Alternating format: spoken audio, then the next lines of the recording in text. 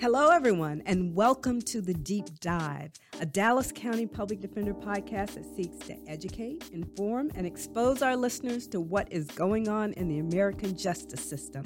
I am your host, Lynn Richardson, Chief Public Defender of Dallas County. The Dallas County Public Defender's Office is made up of hardworking, dedicated lawyers, investigators, social workers, mental health case managers, paralegals, and community engagement specialists that are committed to providing holistic, client-centered legal representation in the criminal, family, juvenile, appellate, and mental health courts of Dallas County, Texas. Now, I have said before that the Deep Dive's mission is to educate, inform, and expose you to what is going on in our justice system and in our courts. Now, that includes the good, the not so good, and sometimes even the bad things that are happening. We all know there are some things that are just not working, and in some instances, actually doing more harm than good. I do not intend to sugarcoat anything, but I must admit, I really enjoy bragging about things that are successful, have a positive impact on all our communities and on the citizens of Dallas County, programs and initiatives that are actually making a difference.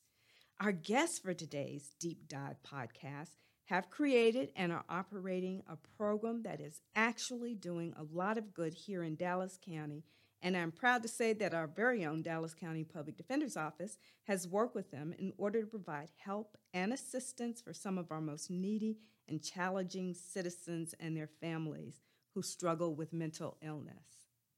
So, we're focused on a growing collaborative in our communities where law enforcement, yes, the police, partnering with behavioral health specialists, community engagement professionals, social workers, and victims advocates work together in their communities to provide mentally ill individuals and their families with the assistance, advice, and the support they need to hopefully divert that loved one from going to jail or becoming involved once again in the court system. These are individuals who sometimes suffer from trauma, have intellectual disabilities, or have been diagnosed with a serious mental illness like bipolar disorder, major depression, schizophrenia, or schizoaffective disorder.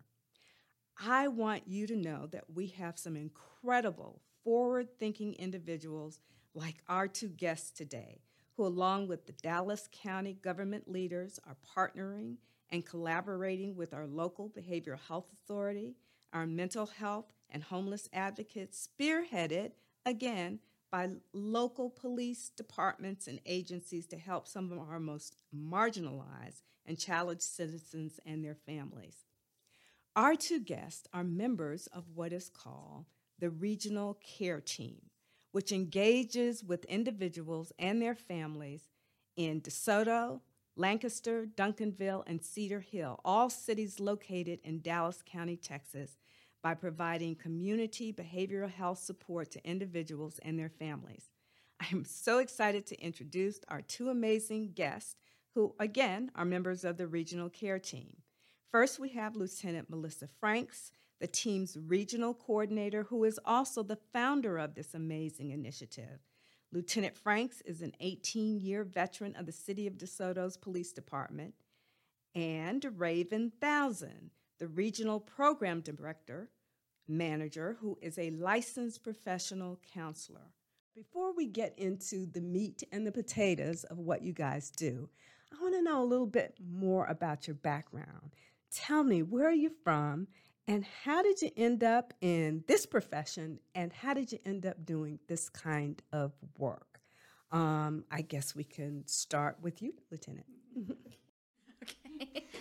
Well, I am a transnational adoptee. I am a South Korean by birth, and then I was brought to the United States as an infant, adopted by a Caucasian family. I grew up mostly in the north of the United States, and then we moved to Texas when I became an adolescent. I grew up, was also homeschooled, so didn't have a lot of exposure to the outside world until I took an internship working with juvenile offenders in Marion County, Indiana. And I worked with them for about a year. And then I realized that even though I still wanted to help people, maybe giving those direct services was not for me. And so I decided to enter into the law enforcement side of the system, and that's how I became a police officer, which was a very big surprise to my entire family because we didn't have any other police officers in our family. And then from there, pretty much from day one of the academy, learning about mental health, I realized that was just my thing. That was my passion. And so coming up through law enforcement, now 18 and a half years, I've spent just studying, trying to learn, trying to refine, trying to understand how mental health affects our communities and how I can best serve that community, which is kind of how we came full circle to forming the regional care team. So had you ever seen a program like this anywhere else, or did you just come up with this, your own idea? How about let's do this with a group of people that aren't necessarily also police officers? Or were you aware of any other programs of this nature any place else in the country or in the state?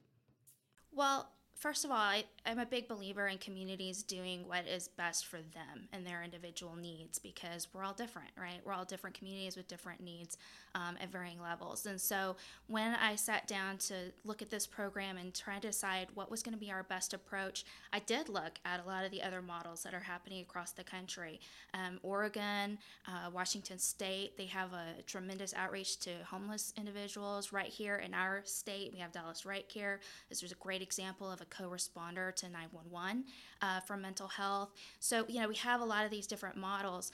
But when I got to looking at my community and the communities around it, I thought, this is what we need to do. We need to start filling some of these gaps. And so the models that I had looked at all had their value, but they didn't seem to meet the entire need that I saw. And so we had to add on some things to the model, but to come up with what we've got now.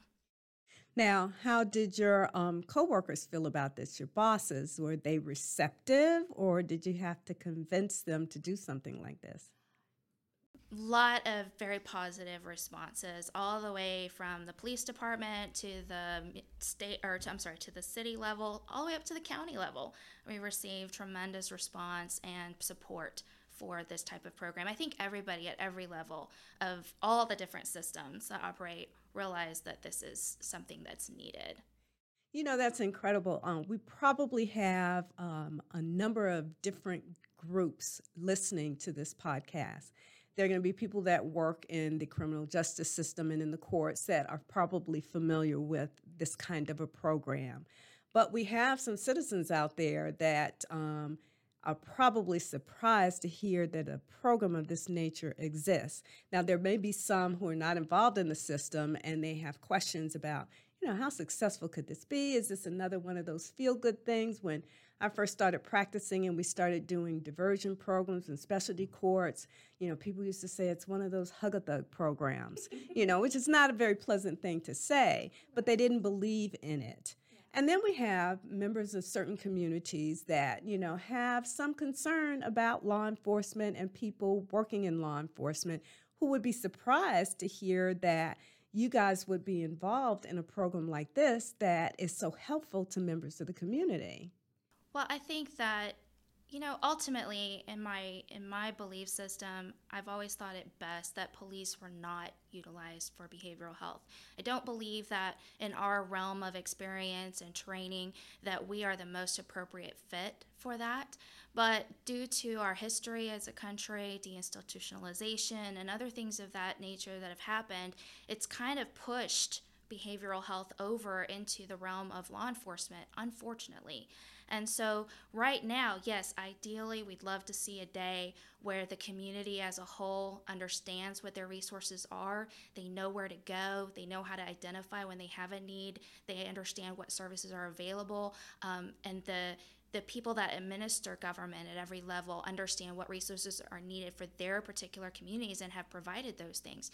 We're not there yet. And so right now we have a community that is dependent upon 911 to meet their behavioral health needs. And even though that's not what we want, that's where we are. That's where we are. And so incorporating law enforcement in it at the beginning of this project was key, because we're at this point where a lot of the behavioral health needs in the community are coming through 911. They are coming to the police department because society hasn't had anywhere else to turn all this time.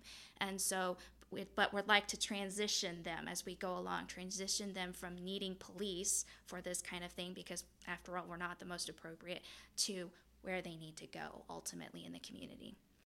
That is awesome. As lawyers working in the public defender's office, we recognize that as well, because we're committed to doing things like hooking people up with services, but we recognize that we're lawyers and we're not experts in that area. That's why we have mental health case managers and why we have social workers who are the experts. And that leads me to Raven. Raven, tell us a little bit about your background and how did you come to work in this project and to work in this area?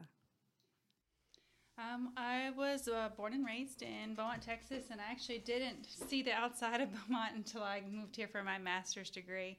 But before I got to that, I had a child at 22. My son actually just turned 18 and graduated high school recently, so it's very exciting. But was fit for a whirlwind when he was diagnosed at age 3 with deferred schizophrenia or a psychosis disorder very young. So a young parent with no history of mental illness in our family unit, trying to navigate a very complicated system.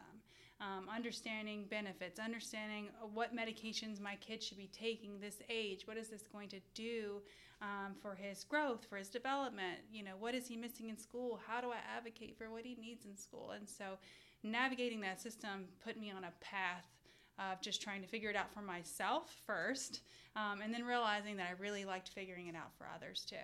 And so that propelled me into, let's go to psychology. Let's find the basis of human nature and development and abnormal development and all of that. And okay, that's not enough. Let's go to counseling. How do we convince someone and motivate someone to get their needs met, or to help families get others to help their needs? Okay, that's not enough. Right now I'm in my doctorate for public health policy. Let's go to legislation and let's change the world. So I've kind of just kept going.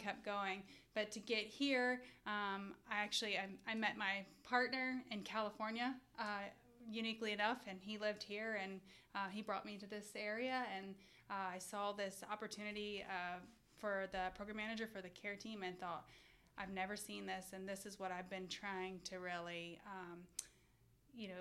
facilitate in other areas, this engagement piece. I think that what we miss a lot in mental health is the engagement.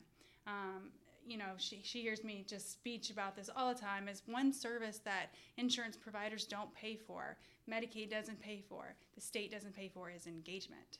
They pay for rehab. They pay for doctor's appointment. They pay for medication. They pay for that. They do not pay for the service to engage someone to want to do those things. It is a non-billable service. So if a provider, a not-for-profit, or anyone gives that service away, they're giving it away in their own bill. So why, if that's the one thing that gets people to do the other parts? And so our service is one of engagement. We're getting out there, we're getting people to recognize us and recognize how we're partnering and walking alongside them, that we're not there for anything from them. We're not there. We don't take bills. We don't take financial information. We're just there to walk with them and get them where they need. You have greeters at Walmart. You have someone who answers customer service, all these, what can I do for you? What can I do for you? What can I do for you? Who's doing that for us in behavioral health? Who's asking, what can I do for you? Not, what do you need to do? This is what you need to do. I'm listening to you and it's overwhelming. And I think about so many of the people that we represent who are indigent, who are faced with these same challenges. And I'm thinking of all the things that you had to navigate, having a son that is dealing with this and having to deal with those issues. And I'm thinking about a lot of our clients, many of whom don't know where to turn. Can you tell us a little bit, either one of you, about how you provide services to them? Because we get so many calls from people who just don't know where to turn. And when they do call the police, because sometimes they don't know to call anybody else, the first thing they will say to us, we told them, don't take them to jail. they're off their meds, they're not bad people. Can you give us some help? So can you kind of share with us the services that you provide and how you hook people up with resources and educate them on what to do? Yeah. So we do have a no wrong door policy, and a lot of people will say that, right? I've seen the no wrong door policy, and then you get the wrong door. But you can literally call us. We have a website. We have through the police department, they have cards they pass out. We have a place where you can walk in during business hours. No matter who you get on the team, even if you got another city, we sit in the same office with the other four, all four cities sit together. So you just pass the phone to the next person, so you can't get the wrong door.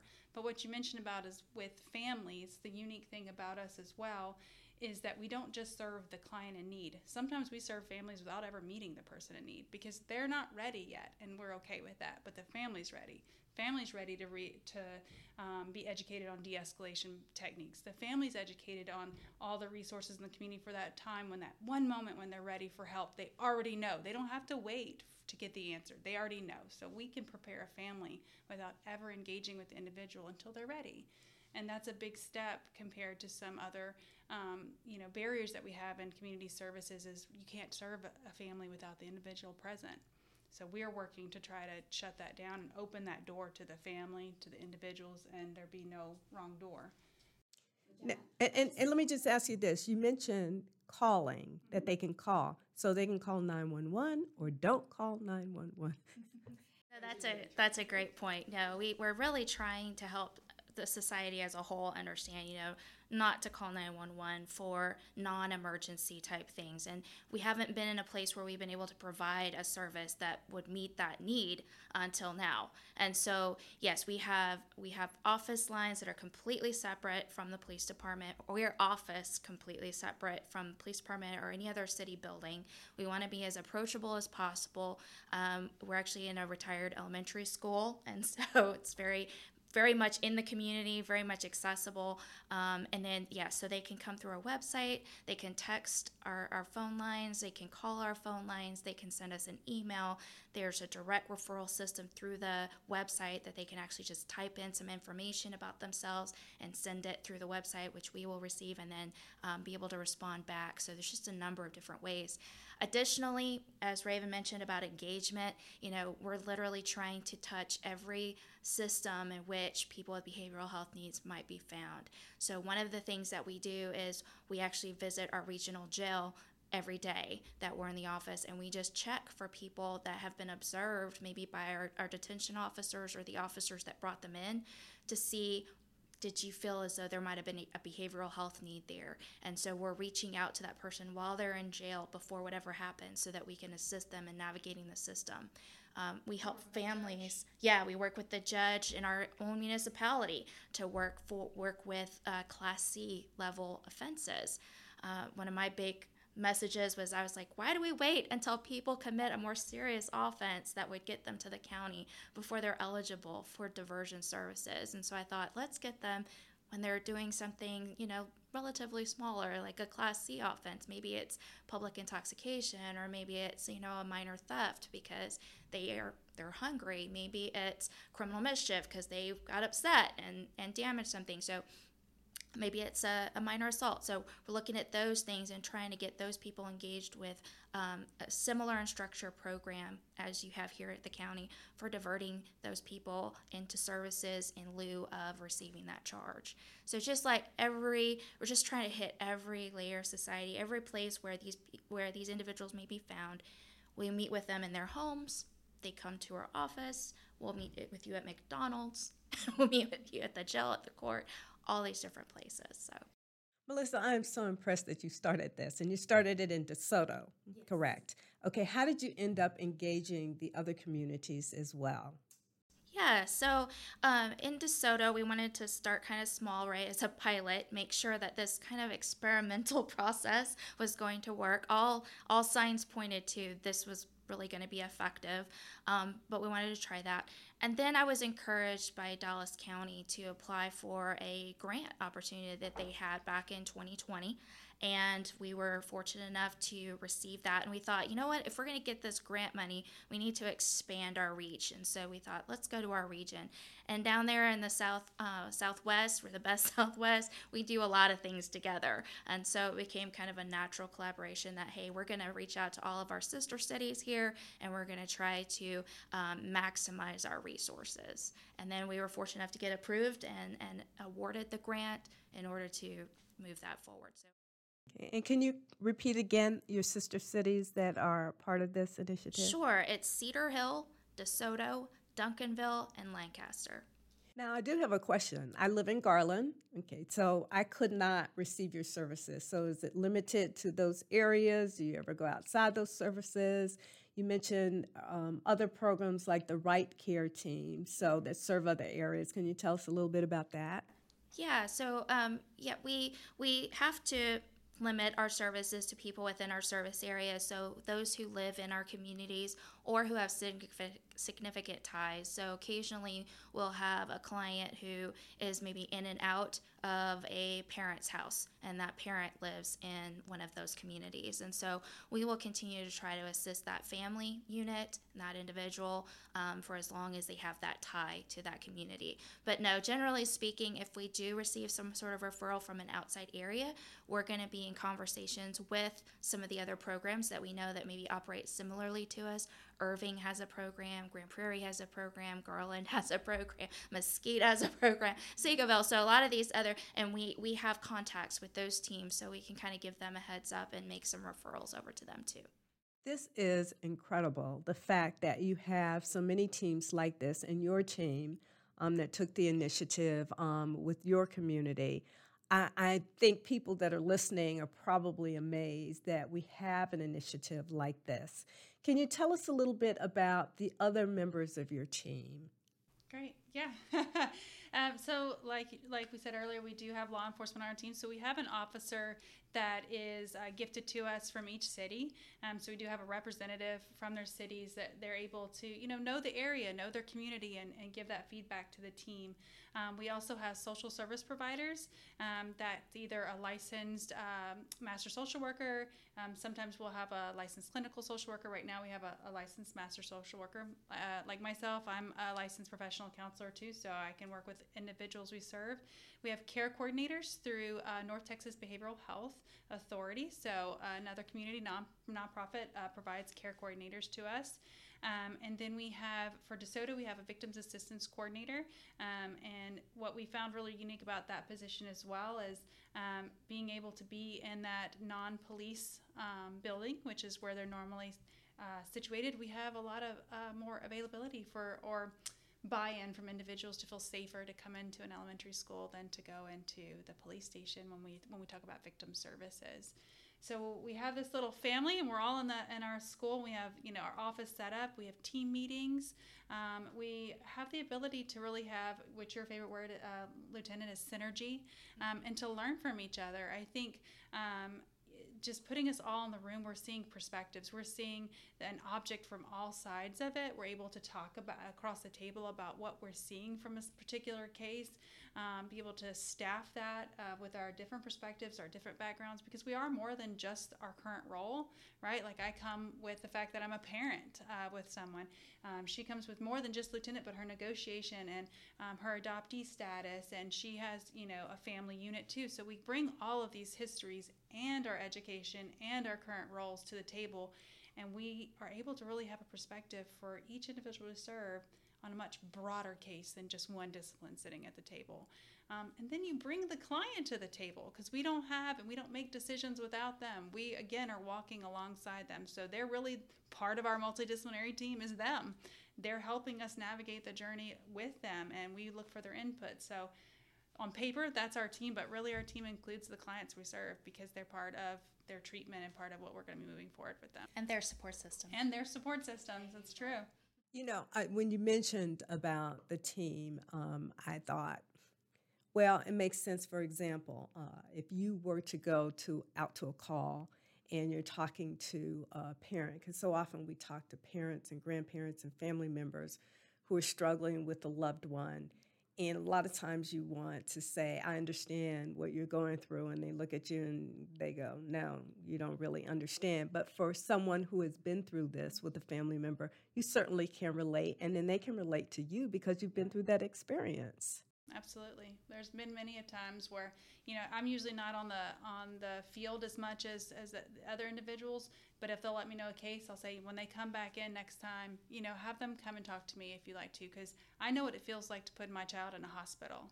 And I know what it feels like to sit at home knowing they're in a hospital in a strange place and me think, I need to go pick them up. They shouldn't be there. And so I know what that feels like to leave your kid there. And so it's not just me being a program manager or doing this. It's a firsthand lived experience of let your child stay, let them do the things. Here's how you advocate. Here's still the things you can ask and make sure that you've made the right decision. But that firsthand experience is invaluable, and we all have it, but from different places. I know most people on our team or people who are brought to this field have some personal experience in their background, a loved one that's been through some type of behavioral health need, and how did they get through it, what did they learn from it, and what can they bring forward to the people we serve as well. One of the things that I've heard about this team is how impactful it is. But we live in a day and age where everybody wants to look at statistics. And how have you made a determination whether what you are doing is making a difference? Can you tell us a little bit about that? So I think, first of all, we face the same challenges I think that many perhaps criminal justice systems face, and that is prevention. How do we show what we prevented? And so, yes, how do we show that this person stopped going to the hospital on an emergency basis and stopped going to jail and stopped being contacted by the police? It's like we don't get to count that, right? And so we're working with the Meadows Mental Health Policy Institute, and they are studying our program, and hopefully they will have some recommendations to us as well as to how do we quantify. But beyond that, and I'm going to knock on wood, but not really here with this, 18 and a half years in law enforcement, I know as a supervisor for most of that time that, it's really hard to get out there and do real face-to-face people work without getting complaints. It's just going to happen. You're just not going to be able to make everybody happy, right? But I have been amazed myself at this program because we just don't have that. The feedback we get from people is, why didn't this come along sooner? Y'all have been so helpful. Y'all took the time to listen to us and nobody else did. We didn't understand that until you explained that to us. Just those types of comments. And we're just not getting, even within behavioral health, you kind of expect to have some resistance at times, or some, people that may not be entirely enthusiastic about what you're providing for them. But even in those moments, it's still people are leaving with a good sense about what we're doing. Yeah, because we're not making false promises. We're not going to say your person's going to be 100% better. We're not saying you as yourself are going to be 100% better. The only thing we're promising is that we're going to stick around until you figure it out, or you don't want us to stick around anymore. That's the promise we'll make. That's incredible. In the criminal justice system, so often there is a belief that, especially when you're dealing with individuals who do suffer from a mental illness, that sometimes judges or, even defense attorneys and prosecutors think, this is a moral failing. Why aren't you doing better? We're giving you these resources and helping you and giving you a second chance, and you're not doing any better. But what is so amazing about you guys, you have a lot of patience working with individuals and families. And as you said earlier, even if you have the individual who is not ready to make a change, you can work with the family members and make suggestions and help them. Tell us a little bit more about that. I think I started from my perspective before Raven, I'm sure, tells her perspective. But coming from, again, a criminal justice background, working with other victim advocates and victims assistance coordinators, and learning about, for instance, the nature of domestic violence. Statistically, it takes an abused person 7 times to leave their abuser. So that's 7 abortive attempts to get out of this situation that's dangerous to them, right? Something that seems so logical for those of us who are not in the situation, right? But I try to remember that, kind of draw a parallel with that to people with behavioral health needs. So we're talking about people with addictions, or people with ongoing mental illness, or people with trauma that's maybe been left untreated, or stress that is completely out of control. So, if it takes an abused victim 7 times statistically on average to leave, how much more effort is it going to take for somebody who has that ongoing situation in their life?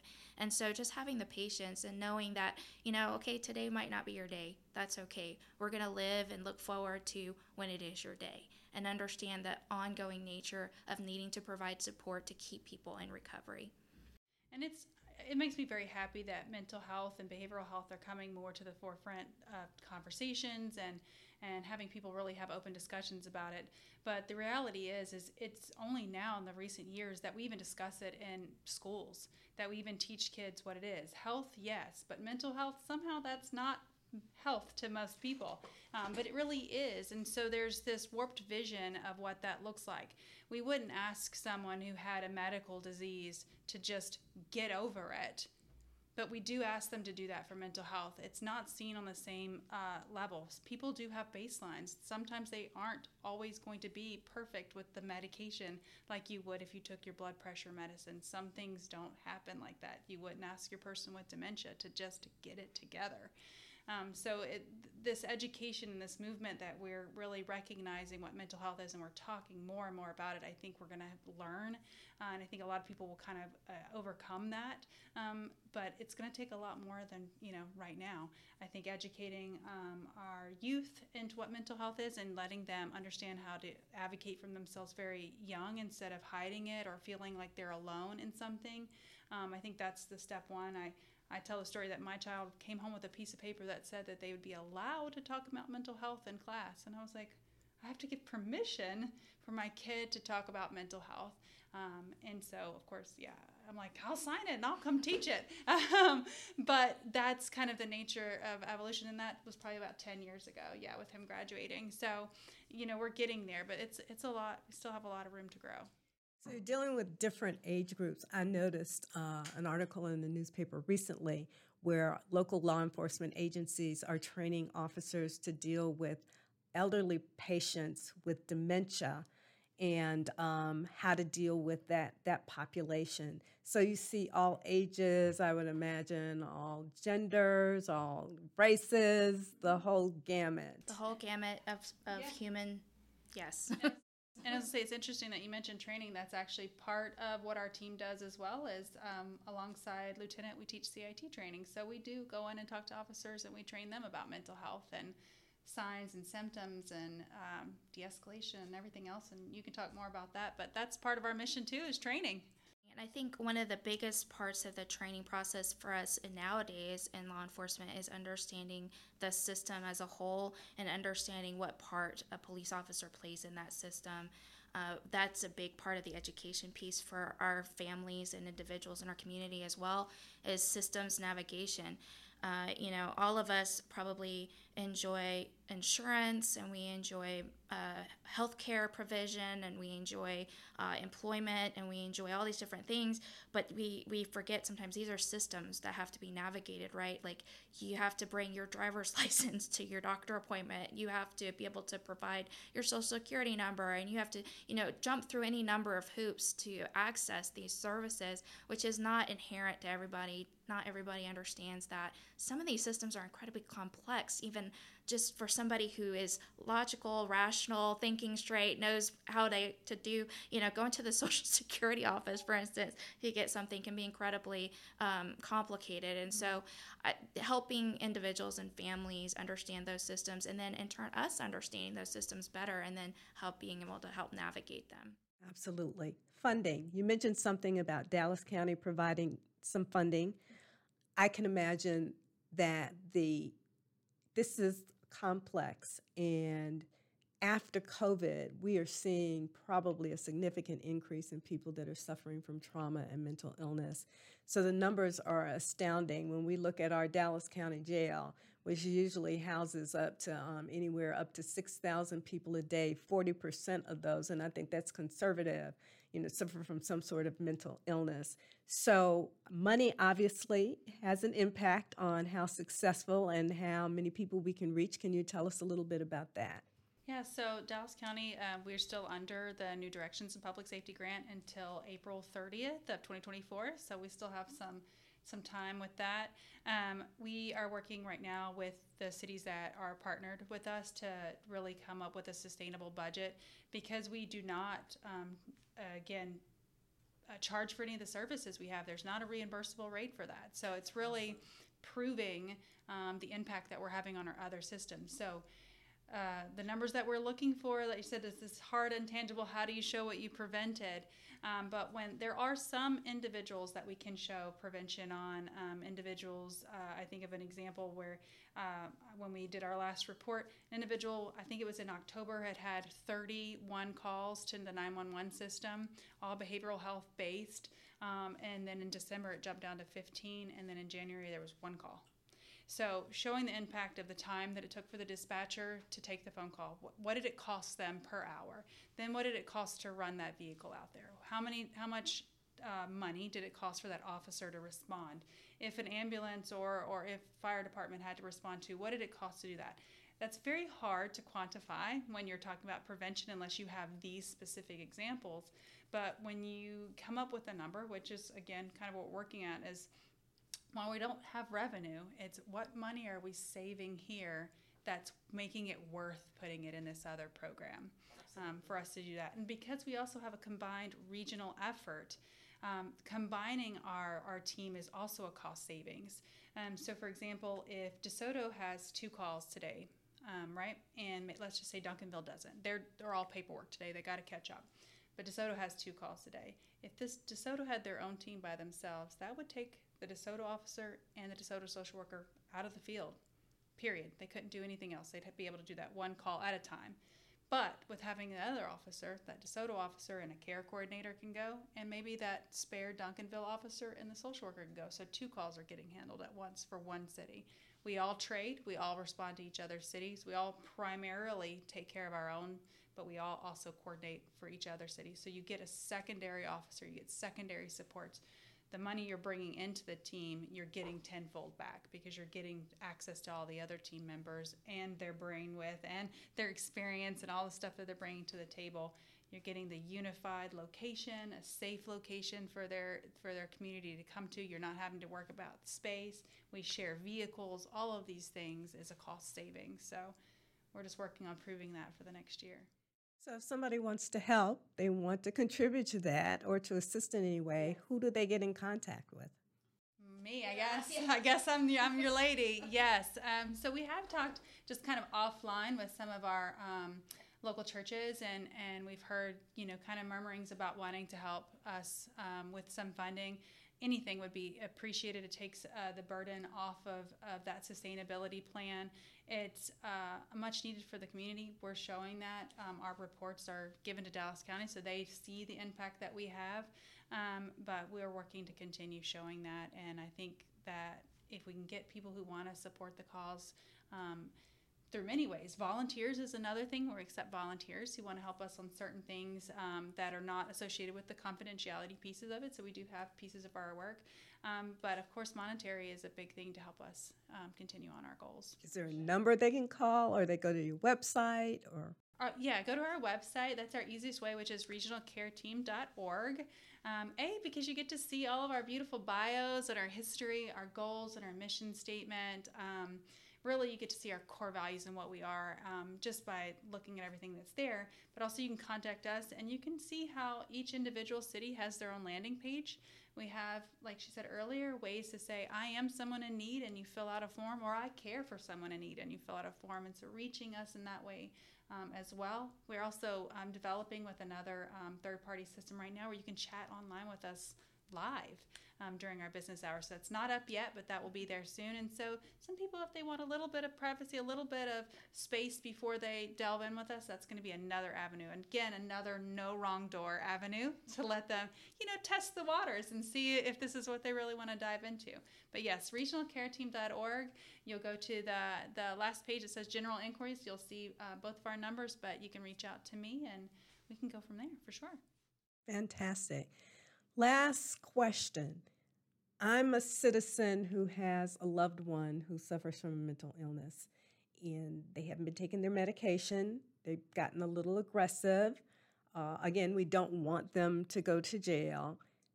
If we were to contact you guys, can you walk us through what happens after that contact is made? Yes. So when particularly a family member reaches out to us, we begin by getting their perspective of the situation. So what are their observations? What kind of history have they had with their person leading up to that? What are their concerns for their person? And we allow, again, our team approach to looking at that situation and seeing what all needs to be plugged in. We also simultaneously begin an engagement process with the individual. And so, engagement processes isn't a very exciting process. It's more about, calling the individual, maybe going by and trying to see them. More recently, we've been trying to take a very trauma-informed approach to engagement, meaning that, maybe our engagement is just rapport building. Maybe it's just to meet you and for you to see us and meet us and begin to grow comfortable with us. So we may not even ask that individual to do anything or go anywhere or get any service or anything like that. Maybe it's just several short visits just to get acquainted. And then at that point, we can start pointing the family towards educational resources, support resources, so they understand better how to engage with their person. And then we're starting to draft a plan for the individual themselves on what services we think might be most appropriate for them. One of the other key things that's kind of good at this time or this point in time in having law enforcement involved is that we can assist families with a mental health warrant process if that becomes necessary. We do have individuals in our communities who are not necessarily an emergency because of their mental health need, but their situation is quickly brewing to a boiling point. And so before we get there, we kind of help families with understanding how to articulate that on their mental health warrant, how to obtain that, what to expect when that happens. And then here's the really key piece and probably my biggest soapbox. Our current emergency system for mental health in Texas is just for assessment, not treatment. And so many people think, and I've been in that boat too, where I thought that as well, is when that person goes in on that emergency detention or they go on the mental health warrant, that they're getting treatment at that point. And that's just not the case, and it leads to a lot of disappointment. So we're there to pick up the pieces after the emergency is done and that person has gotten assessed, and then try to make sure that as they re-enter the community, that they're connected, that they understand, and that they know what to do from there. I've enjoyed this conversation. I've learned so much, and I've been doing a lot of this for a long, long time. The regional care team and the fact that you are ingrained in the community and helping so many people, there is such a need for this. I just hope that our podcast listeners who, even if you don't have a loved one or if you're not struggling with these issues, that if you know someone that is, that they will reach out to you. Can you tell us again how to get in contact with you? I can tell them that they can call the Dallas County Public Defender's Office at 214-653-3550, and we can connect them with you. But if they want to contact you directly, how do they go about doing that? Sure. And once again, we really value our relationship with the Public Defender's Office. We're so grateful to be collaborating, working with you guys on a regular basis. But yeah, regionalcareteam.org, all one word, regionalcareteam.org, or our main number is 469-501-1843. Again, 469-501-1843. Thank you. Any last words, Lieutenant Melissa? I'm going to call you Lieutenant Melissa. And Raven?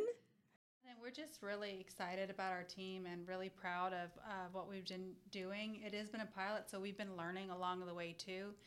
We appreciate the community in helping us learn, because we can have a vast idea about what we want to do, but we needed to hear what they needed as well. And so we learned and we grew right alongside them, and we changed what we were doing and manipulated the way we were moving to make sure we really were walking the path, not just saying we were walking the path. And so we appreciate our community. We appreciate our leaders who've given us really a lot of latitude to make what we wanted to do out of this. That includes Dallas County and saying, hey, here's your pilot, here's your funding, you've got a great mission, tell us how you want to do it. And so we really appreciate all the parties that have been involved. Thank you. Lieutenant? Thank you. Thank you for this opportunity to come out here and speak to a wider audience about it. I think that's probably been our greatest challenge, just being the best kept secret of the best Southwest. Neither one of us are marketing people, and so just getting the word out maybe has been a little bit of a challenge for us, but we're very proud of what we do, and we enjoy what we do, and we really hope that we can help people. Thanks to you both. Again, the Dallas County Public Defender's Office does this podcast because we seek to educate and to inform people. I think we have educated a lot of people about a lot of the challenges that our citizens are facing, but more than anything else, to inform them that there is a team like the Regional Care Team to provide those services, and to think about the collaboration of this multidisciplinary team from different areas with different skill sets, all to help members of our community that are in need. It is so incredibly important. Again, thank you to our guests for this second edition of the Deep Dive, coming from the Dallas County Public Defender's Office here in Dallas, Texas. Again, we want to thank Lieutenant Melissa Franks with the DeSoto Police Department, who is the Regional Care Team, Regional Team Coordinator, and Raven Thousand, a licensed professional counselor who is the Regional Program Manager for the Regional Care Team. This unit covers the city of DeSoto, Cedar Hill, Duncanville, and Lancaster, all located in Dallas County, Texas. It's actually one of similar programs that are collaborative in nature, where people are partnered with law enforcement, staffed with peace officers, care coordinators, through mental health providers, victim assistance coordinators, and licensed social service providers to provide services and assistance for people suffering from a mental illness. These teams provide support and assistance to citizens in their communities and to their families who are experiencing behavioral health needs. They provide prevention, follow-up support, education, self-advocacy, diversion opportunities when needed, and warm handoffs to appropriate community referral partners, hopefully with the goal of keeping those who are mentally ill or have intellectual disabilities in a position where they can get the assistance, help, and support they need. Some key findings by the Mental Health of America based on a national survey. 50 million American adults are experiencing some form of mental illness. More than 2.7 million young people are experiencing severe major depression. 55% of adults with a mental illness receive no treatment for their mental illness. That is about 28 million people. Over 5.5 million adults in the United States with a mental illness are uninsured. 60% of youth with major depression do not receive needed mental health treatment. In the U.S., there are 350 individuals for every one mental health professional. In the United States, men are 4 times more likely to die by suicide than women. That means suicide is the 7th leading cause of death among men. We are in a crisis situation, ladies and gentlemen. We must do something about it. So see, I told you, the Deep Dive seeks to educate, expose, and inform all of our podcast listeners about what is happening in our communities, in our courts, and in the justice system. I wanted to give you an example of how we're all working together. Individuals in the court, like the Public Defender's Office, the District Attorney's Office, probation, individuals in our behavioral health community and in our communities providing services like housing, all trying to get a handle around this issue. Right now, our jails and our prisons are housing many of our mentally ill citizens who should be receiving treatment and services in the communities they live in, but there simply aren't enough services or beds available. And thank goodness for initiatives like the Regional Care Team, who are doing everything possible to, number one, divert people with these behavioral health issues away from our jails and prisons and the courts, and ensuring that they get the treatment and services and support they need. Not only that, looking at their family members and providing assistance and education to them, helping them to deal with their loved one who is dealing with either depression, feelings of suicide, all of those issues that contribute to the mass numbers of individuals that are suffering from mental illness. We wanted to educate you here at the Deep Dive to let you know there are programs in place to provide assistance.